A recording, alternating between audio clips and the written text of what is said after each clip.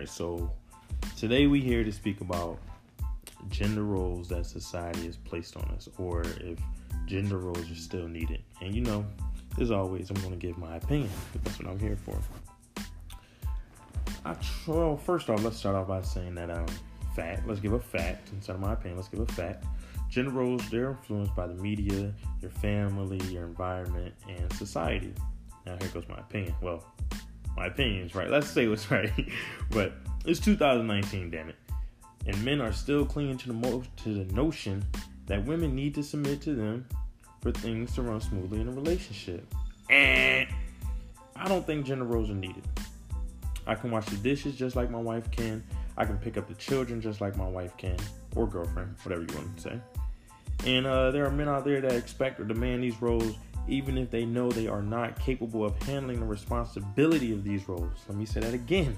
There are men out there that expect or demand these roles from a woman, even if they know they aren't capable of handling the responsibilities of these roles. I started off with where gender roles came from, so I can't really blame those men for thinking or feeling like it's mandatory. But if you want to be the head of the house, then you need to be making head of the house moves. Am I wrong? No. Am I ever wrong? No, I'm joking. But at one point in life or whatever, men were the only employed beings in the household while women were the caregivers. That's normal, okay. And at that time, men had more control of the family finances and more of a decision-making power. This is no longer the case. There are some boss-ass women in these households. There are some women making more money than these men. And, whatever floats your boat. But me, myself, my wife's making more, or if I'm the caregiver or a house husband, I won't expect her to do household things. Let me give you another fact.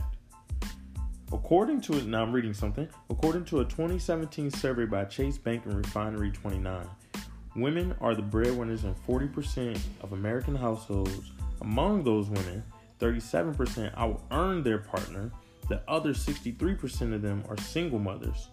And according to the Pew Research Center, as of 2012, there were nearly 2 million stay-at-home fathers. 2 million!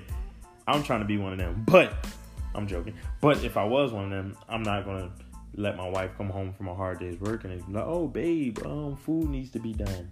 Or this needs to be taken out. Or this, da-da-da-da-da. No, I'm a stay-at-home father. I need to get it done.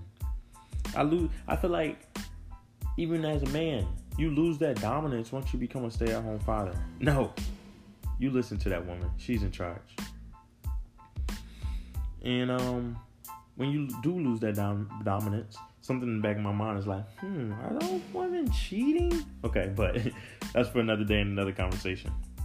And it's crazy because even when these women are the breadwinners, some men may still expect them to do their womanly duties. And that's what I was saying. And you can't see me. Womanly duties. I'm not saying you were born to do these things. No. You're a natural caregiver. No. But, like I said, some men can stay at home all day and still expect women to do the dishes, the laundry, take care of the child, all that good stuff. No, I wouldn't. It's not fair.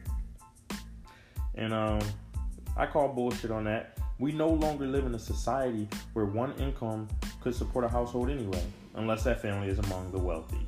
But hey, I'm not wealthy at the moment, so if I was to get married, I feel like I should take care of my half. She should take care of her half. Like, we're a team. So, I'm willing to be a team, not the coach and she's a player. I want us both to be on the court, both to be on the field. And that's my spiel on that. And just to end it, in a relationship, it's best to know your individual strengths and weaknesses so that you can come together and make things happen effectively. No one person is above the next. No one person is above the next.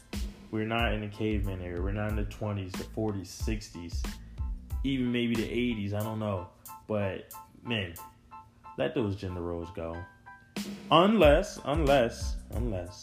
you are with a woman who just need that dominance, or she wants you to be in charge. She wants you to play that part, by all means. But do not come into a relationship demanding certain things, telling her who's boss. Because sadly, y'all are both bosses. And it's only sadly to the people who think I sound crazy.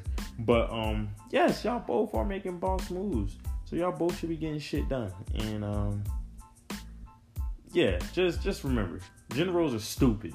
Gender roles are a thing of the past. Welcome to 2019.